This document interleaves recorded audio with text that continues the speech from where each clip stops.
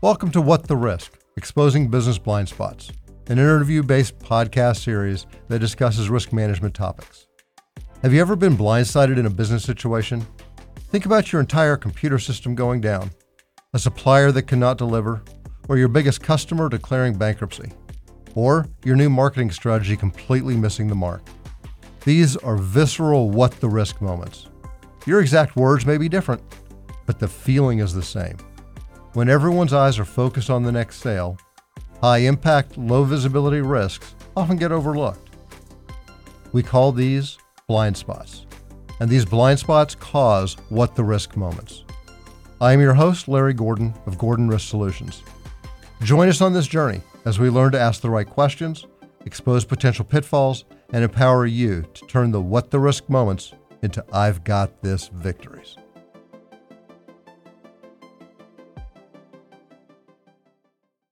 Our guests today to talk about intellectual property are two lawyers from the Ulmer Law Firm. We have Rachael Rodman and Matt Schonauer. Matt is a practicing attorney focused on intellectual property preparation and prosecution of domestic and international patent applications. He serves as an advisor to pre-revenue and growth startups, and he practiced mechanical engineering before he became an attorney with experience in printed circuit boards, software development, and mechanical product design industries. He's also well published in intellectual property. Our second guest is Rachael Rodman. She's an IP litigator representing clients of all types of intellectual property litigation, including patent, trademark, copyright, trade secret claims in forums across the United States. She's recognized in the World Trademark Review, WTR 1000, as one of the world's leading trademark professionals. She's also named into the Ohio Super Lawyers list. We welcome both of them for a very informative session. Welcome. Thank you. Thank you.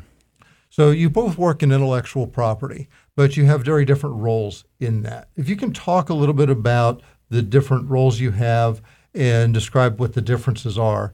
Matt, let's start with you. What areas of IP kind of do you focus on? Do you have a specialty within that? And then I saw something about what you do for Amazon Marketplace. So if you can talk about that. Yeah, sure. So I do focus on sort of procurement and management of IP assets at the formation stage and identification stage. I'm a registered patent attorney, so I can prosecute patents, but I also will register trademarks and copyrights, kind of the whole kit there when it comes to that. So I don't necessarily focus on one of those areas. I try to take a holistic approach. That's probably the focus of what I do. I mean, I've done some enforcement, Rachael a lot more than I have. So I'm happy to have her now to lean on and get her expertise with my practice. And so procurement, identification of IP, and then you mentioned the Amazon Marketplace stuff. So I have several clients in the Amazon and other third-party marketplaces in general are pretty popular now. I mean, you've got Amazon and Alibaba are like the two big ones, but there's others. So there's a lot of independent sellers on there that have a lot of IP issues, whether it's, hey, somebody's selling a patented product of mine on those marketplaces, or somebody's knocking off my trademarks, or there's really a lot of issues that can come. And because it's a private marketplace, there are mechanisms in some of those marketplaces where you can, try to enforce your rights, but really getting them in order first to be able to enforce them is really important, especially when it comes to like Amazon. They have a brand registry where if you don't have formal IP rights already, they really don't help you very much. They just kind of say, well, you're out of luck, and, good luck with that. So. Well, very good. Yeah. So, Rachael, if you can tell us more about your litigation practice, and I'm looking forward to a lot of war stories through this whole session, and help us understand kind of if there's particular industries you focus on, kind of your level of practice. Is it mostly kind of the mediation pre-trial, trial, appellate? Sure. So as Matt said, I do IP enforcement. So that is overwhelmingly the biggest part litigation.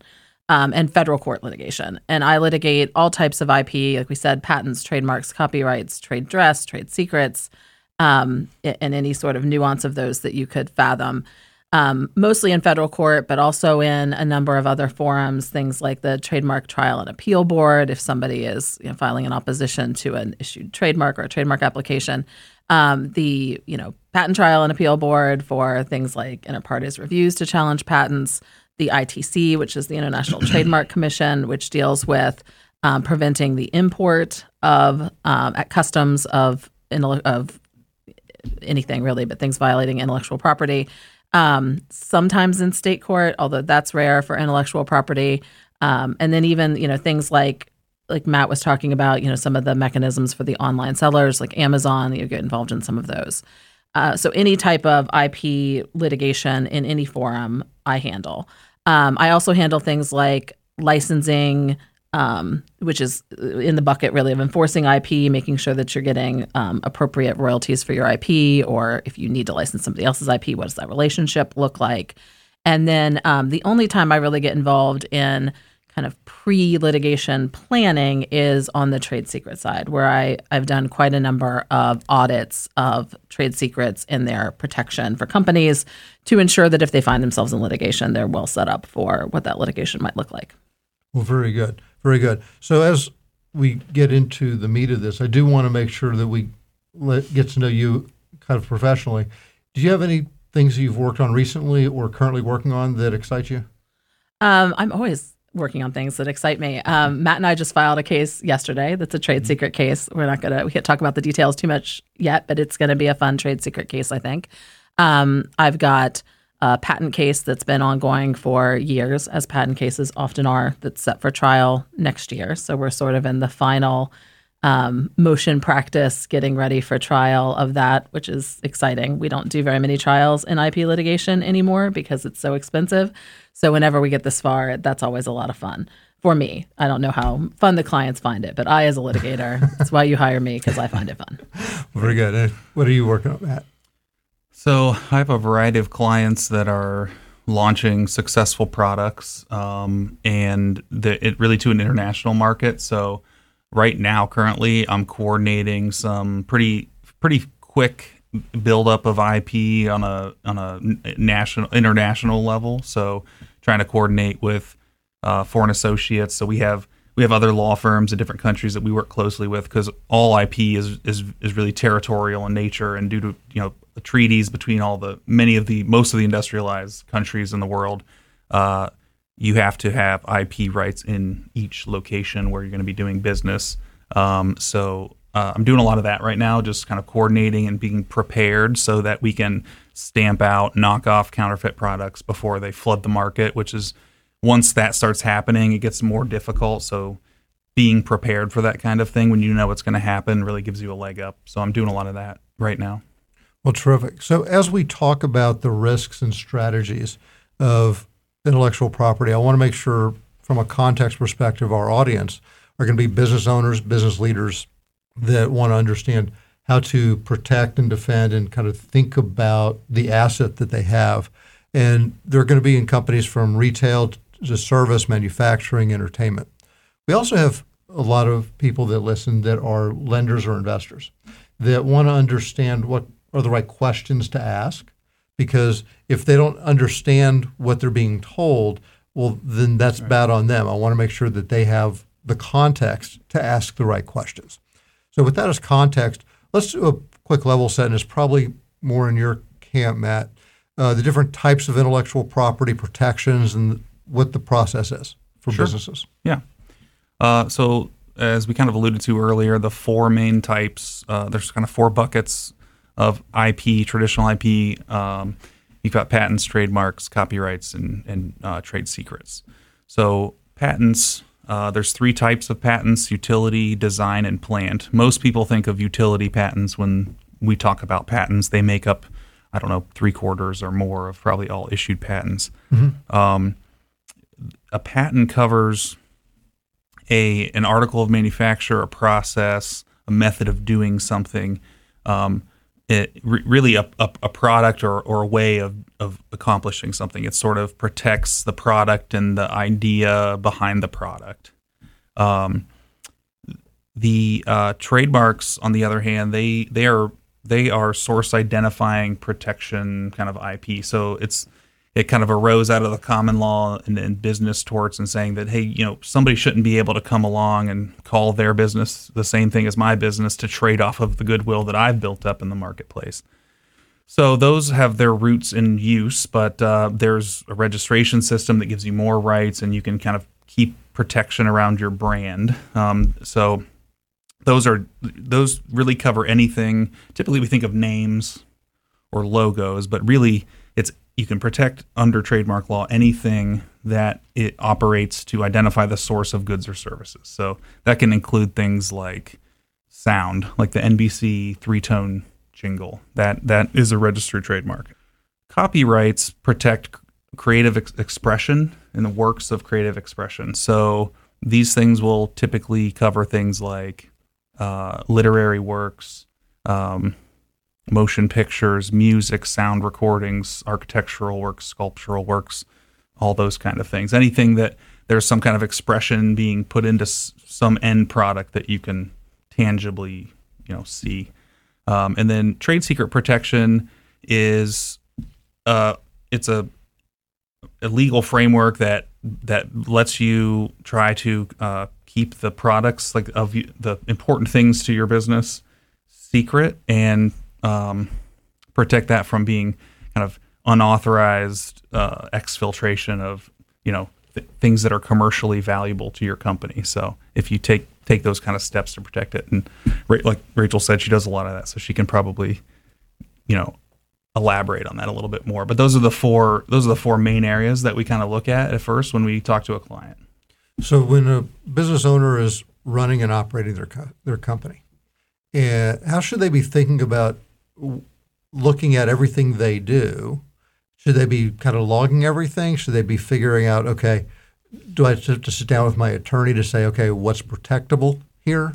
Or kind of how do I kind of file for this? How should a business owner think about kind of next steps? So, I represent clients that kind of run the range of sophistication in their knowledge of what is IP and how can I identify it and how is it useful to my business. So depending on kind of where you are in the spectrum, I like to come in and say, look, the more that I know about your business and that I really understand your goals and what drives your revenue and where your expertise lies, then I can help you identify where's the proper investment to be made here, because we don't want to be spending money on protecting things that don't give us a return, right? So I always encourage people to, hey, let's just sit down and have a conversation and let me just learn about your business, and we can identify some like a plan going forward, a more holistic IP protection that has a roadmap and gives you some guidelines on how to identify IP as it's created and how to avoid risks down the road now instead of later when it's a big problem. So okay, and how should, when you go through that process, how should someone value what they have and when they're kind of doing that trade-off, going, do I spend and invest on the front end for this, or is this something that I kind of get away with and not worry about right now? Yeah, so to a large extent, some of that answer is going to come from me once I understand your business and say, hey, look, the risks are here.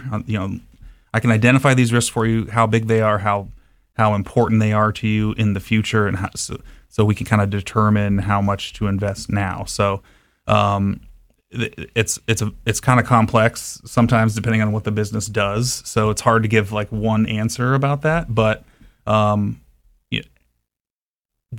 really, if you want kind of a general answer, it's always going to be what drives your revenue. Can we identify the IP related to that revenue? Because that's really what we're trying to protect. What's valuable to your business? Should business owners be kind of on a routine basis budgeting for intellectual property protection? Yeah, I'm a champion of the budget. So just at least have some kind of budget for IP, even if it's, hey, we're going to sit down every 12 months and kind of talk about what you're doing, what has changed. Is there anything there that we need to worry about? Do you have concerns? At least to that level, and then it should sort of grow with your business so that you can protect the things that are valuable to you. But I always encourage people to at least have a little bit of budget there, because we can avoid really large expenses and problems for your business if we get involved early and know what's going on. Well, terrific. So we've talked through the foundational pieces, kind of the basic blocking and tackling, figuring out what's going on. Now, when we turn to Rachael, if you're not doing those things properly, losing control of your value because somebody else is either trying to jump in or do it or steal it or copy you, let's jump to you and find out kind of how you approach kind of the cleanup.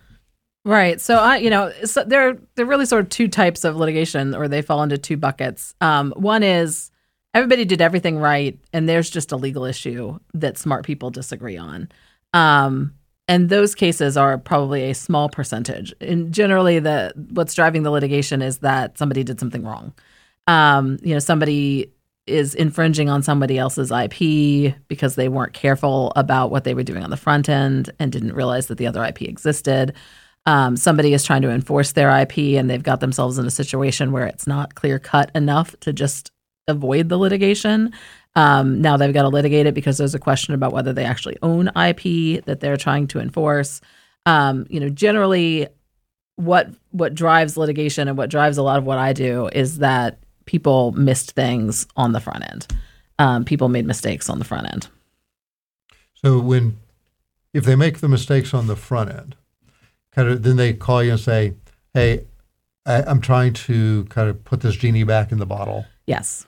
And so it's probably not as easy from a cost perspective, like going to a car accident person to say, "Hey, can you take this on contingency?" It's probably a lot more complex than that. It is a lot more complex, and depending upon the issue, sometimes you can't put the genie back in the bottle. You have situations where we talked about trade secrets, for example, which trade secrets I love to talk about because trade secrets are the one form of IP that I can say confidently every single business has. You may or may not know that you have them. You may or may not be paying attention to them, but you have them. And what makes a trade secret, unlike the other types of IP where you send off to the government and you get a certificate saying that you own this trade secret, what defines a trade secret is that it's information, any type of information, that is subject to reasonable steps to keep it secret and that has an independent economic value from being secret. And so the trick there is, are you taking reasonable steps to keep your trade secrets secret? And if you're not, it's definitional. You don't have a trade secret. You have information that might be subject to a confidentiality agreement. You might have employment claims if somebody takes something inappropriately or some type of civil theft claim, but you don't have a trade secret claim. So on the front end, you have to be looking at, am I taking reasonable steps, reasonable for my business, for the size of my business, for the annual revenue of my business, for the type of business, for the type of trade secrets? Am I taking reasonable steps to protect those trade secrets? Because if you're not, somebody could come in under cover of darkness with the worst misappropriation facts you've ever seen, but you don't have a trade secret claim because you don't have a trade secret. And I can't put that genie back in the bottle, right? Like once you've publicly disclosed it, once you've not taken reasonable steps, it's not a trade secret forever. You see things in other types of IP, some of the patent type things that if it turns out, you were, using it or publicly disclosing it a certain amount of time before filing, you might get the patent, but that patent's going to be invalidated because you shouldn't have. If it turns out you didn't do your due diligence and find the prior art, you're gonna be dealing with a patent that's not really worth very much. And maybe you got it through the USPTO and you got your patent, but you're gonna have trouble in litigation. Trademarks. I've seen people. You come up with a great business name and you want to enforce it because somebody's stealing your business name, but you've never used it, right? Trademarks are, as Matt said, defined by use in commerce. And so trademarks, I think I said trade secrets, they're defined by use in commerce. Trade secrets are very much not defined by use in commerce. Trademarks are defined by use in commerce. And so if you're not using it, if you're a startup, you're coming up with a name and somebody takes your name, it's not a trademark. Nobody owns that trademark. So if you have not, taken steps to file an intent to use application to make sure that down the road within a certain amount of time you're going to be using your trademark, then you find yourself in a situation where you're trying to enforce trademark rights and there's literally no trademark. So, things that just people don't think through on the front end because everybody's getting along and everything's going well, and you just assume you're the eternal optimist. And then when things do start to go wrong, sometimes it's too late to fix them.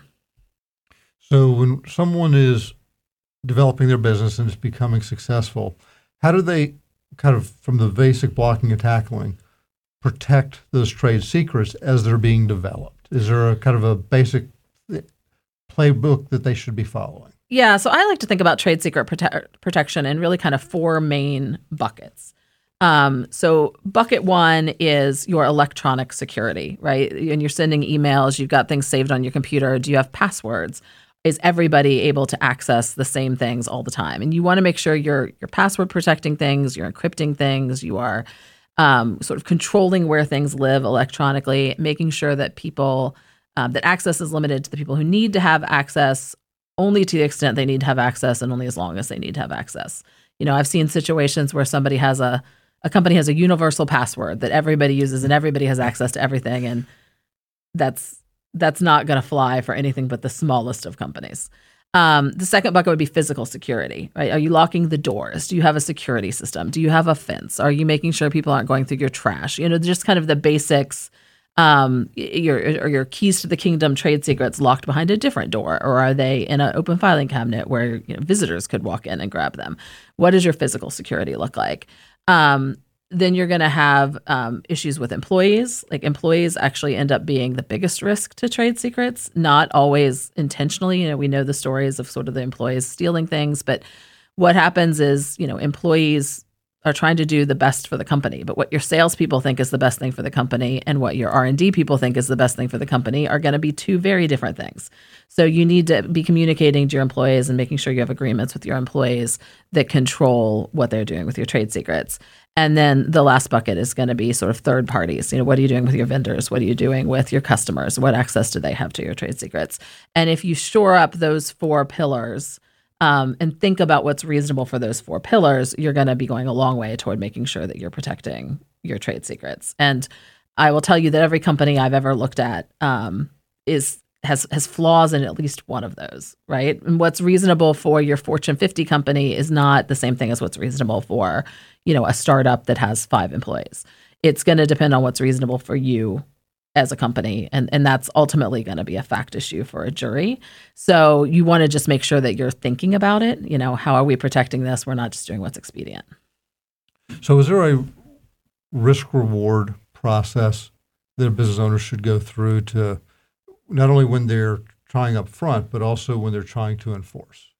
Yeah, for both. Yes, there is. On the upfront side, taking like protection of trade secrets, for example, everybody could turn their company into Fort Knox, but that's not going to be cost effective. It's not going to be a good risk benefit analysis for a small company, right? And sometimes it can be counterproductive that, you take almost too many steps to protect trade secrets. And so people find workarounds, and I have fun war stories about that. So you've got to ask, sort of our business, the size of our business, there's always going to be the absolute best gold standard. That's not going to be a reasonable thing for most businesses to do. You can't spend more to protect your trade secrets than your company's worth. So you've got to do the calculus of what makes sense for us right now. Does that change over time? What can we do reasonably to have some basic protection for our trade secrets? And a lot of it doesn't have to be expensive. It's not that expensive to have agreements with your employees. It's not expensive to have a password on your computer. It's not expensive to remember to turn on your security system at night. And I've seen all of those things not happen. So, those are things that's really hard to say on the back end that, that wasn't a reasonable. If you already have the security system and you're not turning it on, that's bad on them. It's really hard for me to prove that that's reasonable. You'd be better off if you didn't have the security system in the first place, right? And then on the enforcement side, we're always talking risk. What's the risk, which generally in enforcement is money. How much money are you going to spend in attorney's fees? Sometimes there's issues of publicity or issues of you're going to lose the IP that you're suing on because the court's going to find that your patent was invalid or something similar. And then what's the potential benefit? What's the remedy at the end of this? When you're talking litigation, you always have to be asking, what is the remedy? What do I hope to get? Is it money? How much money? Do I want the competitor to have to stop selling the product? What does that look like for my bottom line? And, taking those two calculuses into account, what are my risks from a money, publicity, et cetera standpoint versus what's the benefit, what do I stand to gain? You need what you stand to gain to be bigger than what you're going to spend, right? We don't want to spend $5 million on patent litigation to get $100,000 in damages. That would be, unless there are real strategic reasons to support that, that would not be a good business decision generally. So that's the calculus. And then you take that into account along with what are your chances of success, which is going to depend on a lot of factors specific to the case. Oh, terrific. So you talked about war stories. Yes. Do you have one that kind of summarizes some of the issues you're talking about? Maybe a couple. So, one of my favorite war stories on the trade secret protection side to help people understand what it means to kind of practically protect your trade secrets. Because you're looking at it from the perspective of what's going to look good in litigation, right? What's going to sell to a jury that I took reasonable steps to protect my trade secrets. But you're also looking at it really from the standpoint of I don't actually want my trade secrets to walk out the door because if they do, that's really bad. And litigation is kind of a last resort after the damage has already been done, right? So in trying to determine how you're going to protect your trade secrets, you have to be practical. And, what I see sometimes is, like I said, there's always some hole that I've seen Fortune 50 companies that don't have any agreements with vendors because it just sort of falls through the cracks of whose responsibility that is. So you have sort of a whole pillar of where people can lose their trade secrets that's utterly unprotected. Or, in their plants in other countries, they're leaving the back door open for airflow. And, they know that there are people sniffing around. One of my favorite war stories, though, is, and I'm going to change details to protect the innocent. But imagine, you have a formula that is absolutely mission critical to your company. It is the trade secret for your company, this formula, this recipe, what goes into your product. And it is so important that you're keeping it locked in a safe in a separate facility from where your employees work. So if they need to access this formula, they're going to go an hour and a half away to the separate facility where they're going to get into the safe and they're going to take the formula out. But what happens is this is highly impractical for your employees. So they start making photocopies, and now your secret keys to the kingdom formula is on pieces of paper at Starbucks. And that is an example of how not to protect a trade secret. So on the front end, it seems like you're being very reasonable, right? You've got your locked safe, minimal access. It's a way, but the way it actually works out in practicality is utter nonsense. You might as well be passing it out on the internet. So you have two options there. One is either it really needs to be in a safe, in which case you've got to be serious about it and eliminate all the loopholes that are letting your employees take out and make photocopies of it. Or maybe it doesn't really need to be in a safe, because if it wasn't important enough for you to put those to close up those loopholes, then maybe you could make it a little easier for your employees to access it. So maybe it could be saved on a secure server so that just the employees who need to access it for their job can access it in a way that still protects it without making this temptation, because employees are always going to want to do their job and figure out the best way to do their job. They're not trying to be bad. They're not trying to hurt the company. They're trying to do their job and get their tasks done. So just that practical lens of looking at how people protect their trade secrets is often missed in actually implementing trade secret protection. That's great. I think people can relate and appreciate those examples. So let's turn to some of the recent Supreme Court decisions, if we can, just to understand a little bit how it affects or the lessons learned that people should pay attention to. One was the Jack Daniels versus VIP, kind of the whiskey versus a dog toy. Yep. Can you talk about that? Yeah. So, the case was a dog toy that was made to look like a Jack Daniels bottle, and it was called Bad Spaniels. And a lot of the hallmarks of a typical Jack Daniels bottle were present in this dog toy, so that it really was reminiscent of the Jack Daniels bottle that everybody knows. It's very distinctive. And what the Supreme Court said there was not, they didn't decide the merits. Trademark cases are always determined on the question of likelihood of confusion. Is a customer buying this dog toy going to think that it is affiliated really with Jack Daniels? Or are they going to think that it's a spoof of Jack Daniels? It's a parody of Jack Daniels. And of course, the defendant, the Bad Spaniels dog toy manufacturer, was arguing anybody is going to know this is a parody. Anybody's going to know this is a spoof. And the Supreme Court didn't answer that question. They said this is a totality of the circumstances analysis, and it's going back below to resolve that question. What the Supreme Court dealt with was the argument made by the defendant that because this is a parody, it was protected by the First Amendment. And effectively, you never had to get to the question of likelihood of confusion because the First Amendment allowed this parody. And the Supreme Court said, no, this First Amendment does not protect you here. You still need to pass this likelihood of confusion analysis. It is possible that a consumer would think that you were somehow affiliated with Jack Daniels. Maybe unlikely, but that analysis stands, and the First Amendment does not get you out of this. There are still places where that First Amendment protection does apply. Things like movies and TV shows. You see it come up a lot, and the Supreme Court didn't change that. But in connection with this type of parody arguments, it was really a pretty narrow issue that they decided. So it allows Jack Daniels to have brand extensions to dog toys in the future. If they wanted to, yes. But really it allows Jack Daniels to, go back below and try to argue that a consumer would be confused, which, personally I think is probably a tough sell. But the jury or judge will decide. Okay. And the other one was a decision that came out during the end of June, the end of the term. And there were a whole lot of other Supreme Court decisions that kind of took away the airspace from this one, and that was the Headtronic international case dealing with the Lanham Act. Can you talk about that? And I guess my understanding is it changed 50 years of precedent that people were operating under, and kind of how that changes and what lessons learned for kind of the front end, kind of the Matt's world of this. How could that have been done differently on the front end to kind of avoid this? And I think we're going to let Matt talk about this one a lot because I think we looked at it slightly differently. To me, I didn't find the decision that surprising, both from the question of the specific facts, which Matt will talk about, and just looking at the act and sort of understanding where the Supreme Court has been, in overturning other jurisprudence in IP law. I think it was not a surprising result to me, but. As Matt will talk about, it really did overturn, a lot of jurisprudence that could have made the plaintiff in this case think that they were safe when in fact they were not. And it gives us a lot of good lessons on what not to do to protect your trade secrets abroad or trademarks abroad. Sorry. It sounds like those were blind spots for a number of companies that they didn't think about how to kind of go off and protect against that because of case law.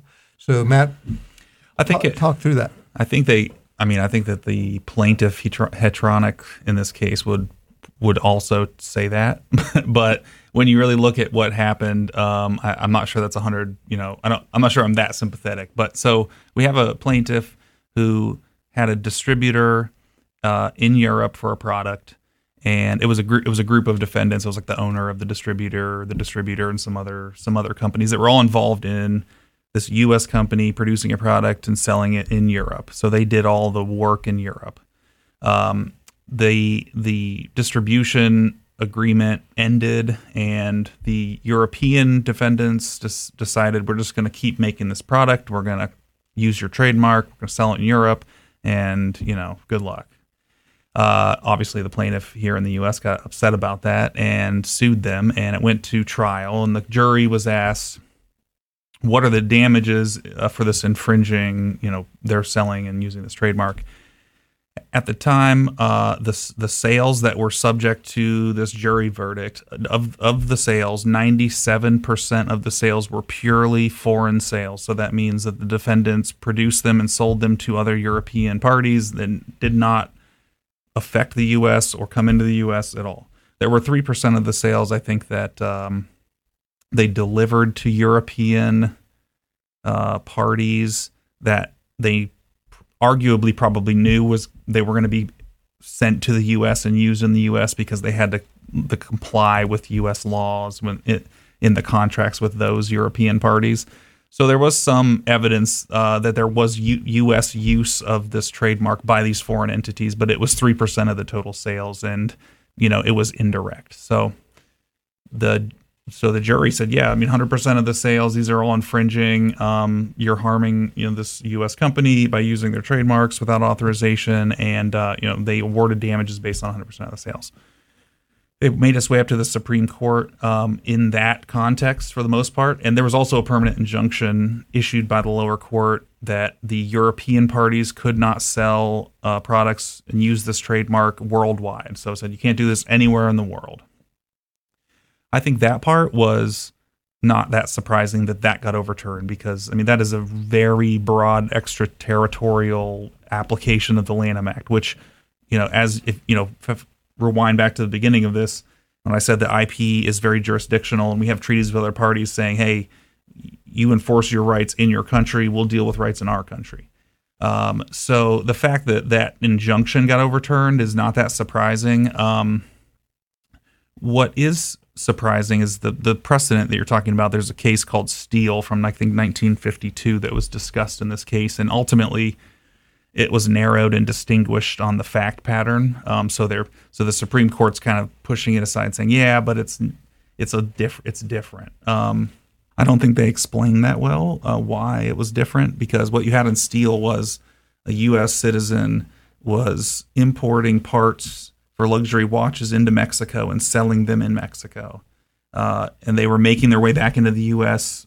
from customers would, come buy them, bring them back into the U.S., take them in for repair, that sort of thing. But it seemed like from that case and that fact pattern that there really wasn't specific conduct within the U.S. that contributed to the trademark use that was confusing. The court didn't think so in this case and said no. I mean, there was some U.S. use and there was some U.S. confusion, so that case is different. Here we're talking about purely foreign use of a trademark with foreign customers. This is not something that under our extraterritoriality jurisprudence at this point we should be extending our laws to deal with this. So really, the 3% of the sales that made their way back into the U.S., you should look at that and say maybe you get damages on that. But the Lanham Act shouldn't be used for these European sales. There is some extraterritoriality in the Lanham Act that isn't really an issue here, but is baked into the Lanham Act on purpose. So we've had amendments to the Lanham Act that say that you can look at overall kind of international fame of a mark to have protection in advance in the U.S. Like if somebody's really trading off that fame in the U.S., there are some things that a brand owner can do, and so that's sort of extraterritorial, but not in this context. So you back up to when this relationship was still going on. There's a couple things that really should have happened that I don't see any evidence of having happened. So it's not clear from the case whether the plaintiff in the U.S. owned formal trademark registrations, or they didn't formalize any IP in Europe that I could tell. And if they did, they didn't enforce it over there. So the plaintiff really, from a strategic standpoint, they want to sue here in the U.S. because they're going to have to hire lawyers here. They're going to have to hire lawyers in Europe. They're going to have to travel to Europe to deal with evidence and give depositions and things like that. So that is a much larger investment in this enforcement action, and it's going to take, your return is going to be reduced, obviously, because of the expenses. So perhaps they did have a case and decided we're just going to, we're going to give this a go in the U.S. Or maybe they just did nothing and didn't really have their rights in the first place to enforce. So maybe it wasn't an option for them. But either way, they didn't end up in Europe to enforce rights. And here, where all of this activity was not in the U.S., there's nothing you can do here. So what should Electronics should have done overseas to protect, if they're using a distributor and going through this process? What should they have done up front to avoid this litigation or the gray area of the litigation? So I haven't seen what kind of contractual relationship they had with these parties, but that you're going to start with the contractual relationship and say, hey, you're going to be our distributor. This is how it's going to work. If this relationship ends, this is how that's going to work. And at the same time, you should be extending your rights into Europe and formalizing those rights in Europe. So I work with European counsel all the time to take U.S. clients and their brands and their inventions and things and get them formalized in Europe because they're exploiting a market in Europe, right? So if they didn't do that, and I don't know honestly either way, they didn't really talk about it in the case, but if they didn't do that, that's definitely something that is much easier to do at the outset and say, hey, let's get some registrations. And, for a pittance compared to IP litigation costs, you have much more leverage, a bigger hammer to come into Europe and say, don't do what you're about to do because, we'll stop you. Right. So it boils down to when you're thinking about doing something overseas, make sure your intellectual property is protected up front. It's not just necessarily a contract lawyer, but making sure that you involve someone with a different lens to make sure that you're protected in the risk-reward scale. Yeah, we often collaborate with different practice groups on international business exploitation of a market.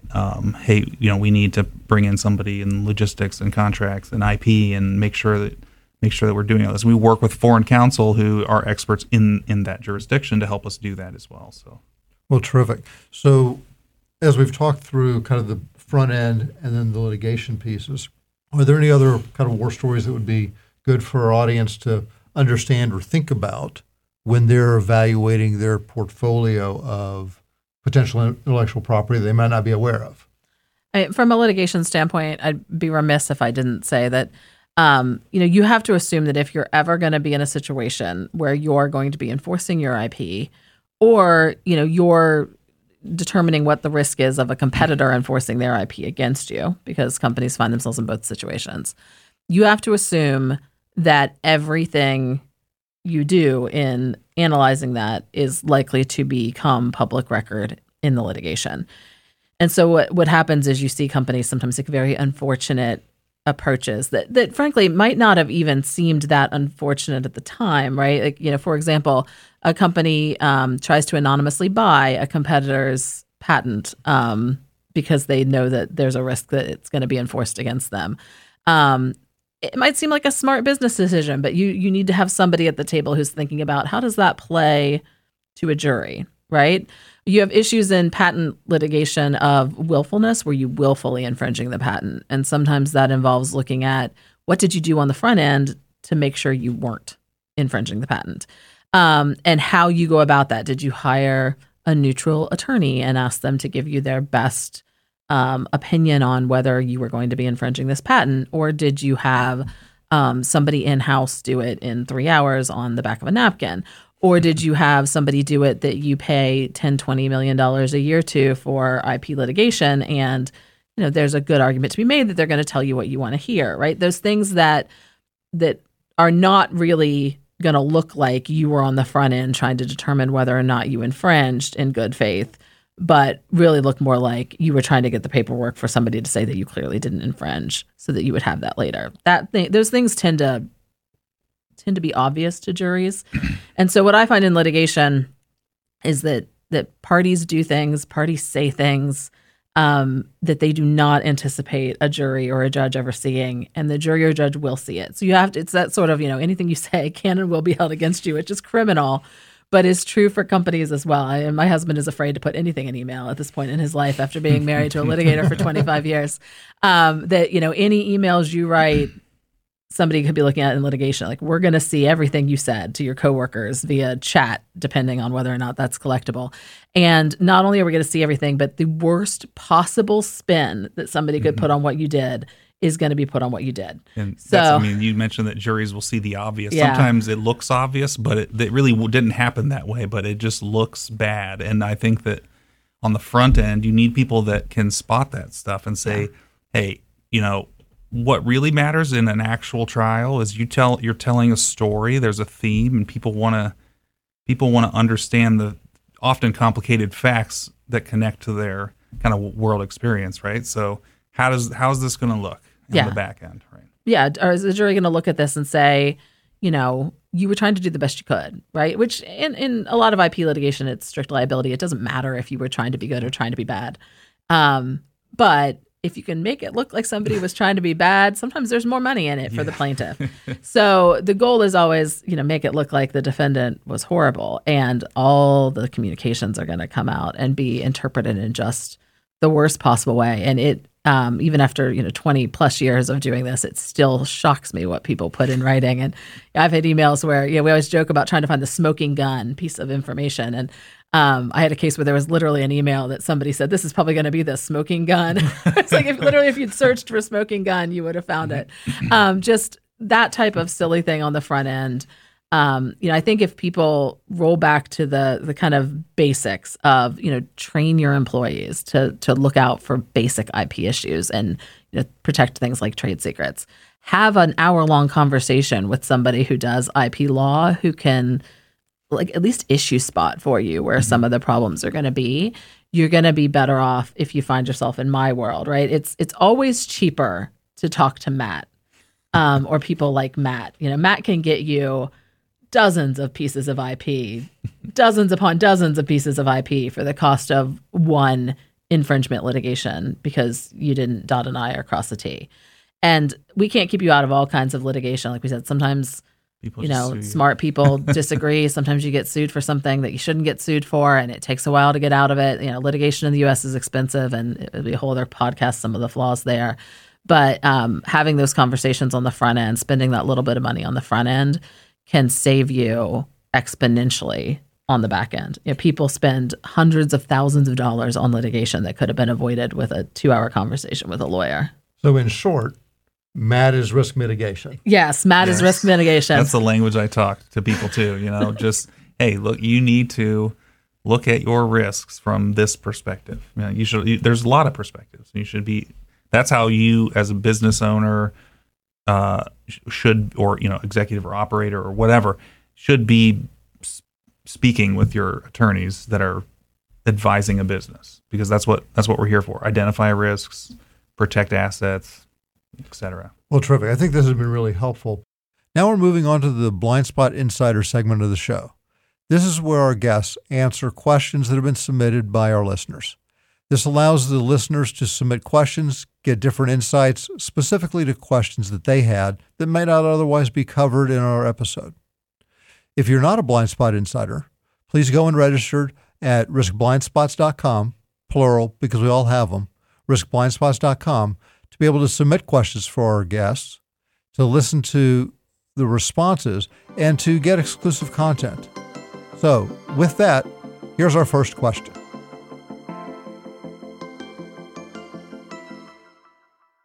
Rachael and Matthew, you've really provided some great information here today that our listeners are going to find valuable and can be sparks for their thought process, how they're looking at their business, how they're contemplating kind of with business partners or whatever, investors, or with their bankers as they think about how to mitigate, defend, et cetera. So I want to thank you for that. So to recap for our listeners, the key takeaways from this discussion are really about how to protect and defend your business with your IP rights, your intellectual property protection. And also, we have the thoughtful responses to our Blind Spot Insider segment. So, Rachael and Matthew, thank you for taking the time today and sharing your insights. It'll be very helpful. Thank you for tuning in and joining this What the Risk podcast, designed to be a safe space to learn about risk, how to think about risk, and how to expose business blind spots. This podcast is about empowering you as business leaders to reduce the stress of the unknown risks in your business, as well as the stress of decision-making by being able to identify and mitigate potential risks through the right level of due diligence. So here are 3 quick next steps that I need you to do. Hit the subscribe button on Apple Podcasts, Spotify, or wherever you listen to make sure you don't miss future episodes, and give us a 5-star rating. Share the podcast with a peer. Both of you will gain visibility to what you didn't know existed in the blind spots. And go to riskblindspots.com, that's plural because we all have them, riskblindspots.com, to become a Blind Spot Insider. You'll get exclusive advance notice of the next 2 episodes, so you can submit questions, topics and suggestions for our show. And tell us if we have any blind spots. Continue with us on this journey as we learn to ask the right questions, expose potential pitfalls, and turn those what the risk moments into I've got this victories.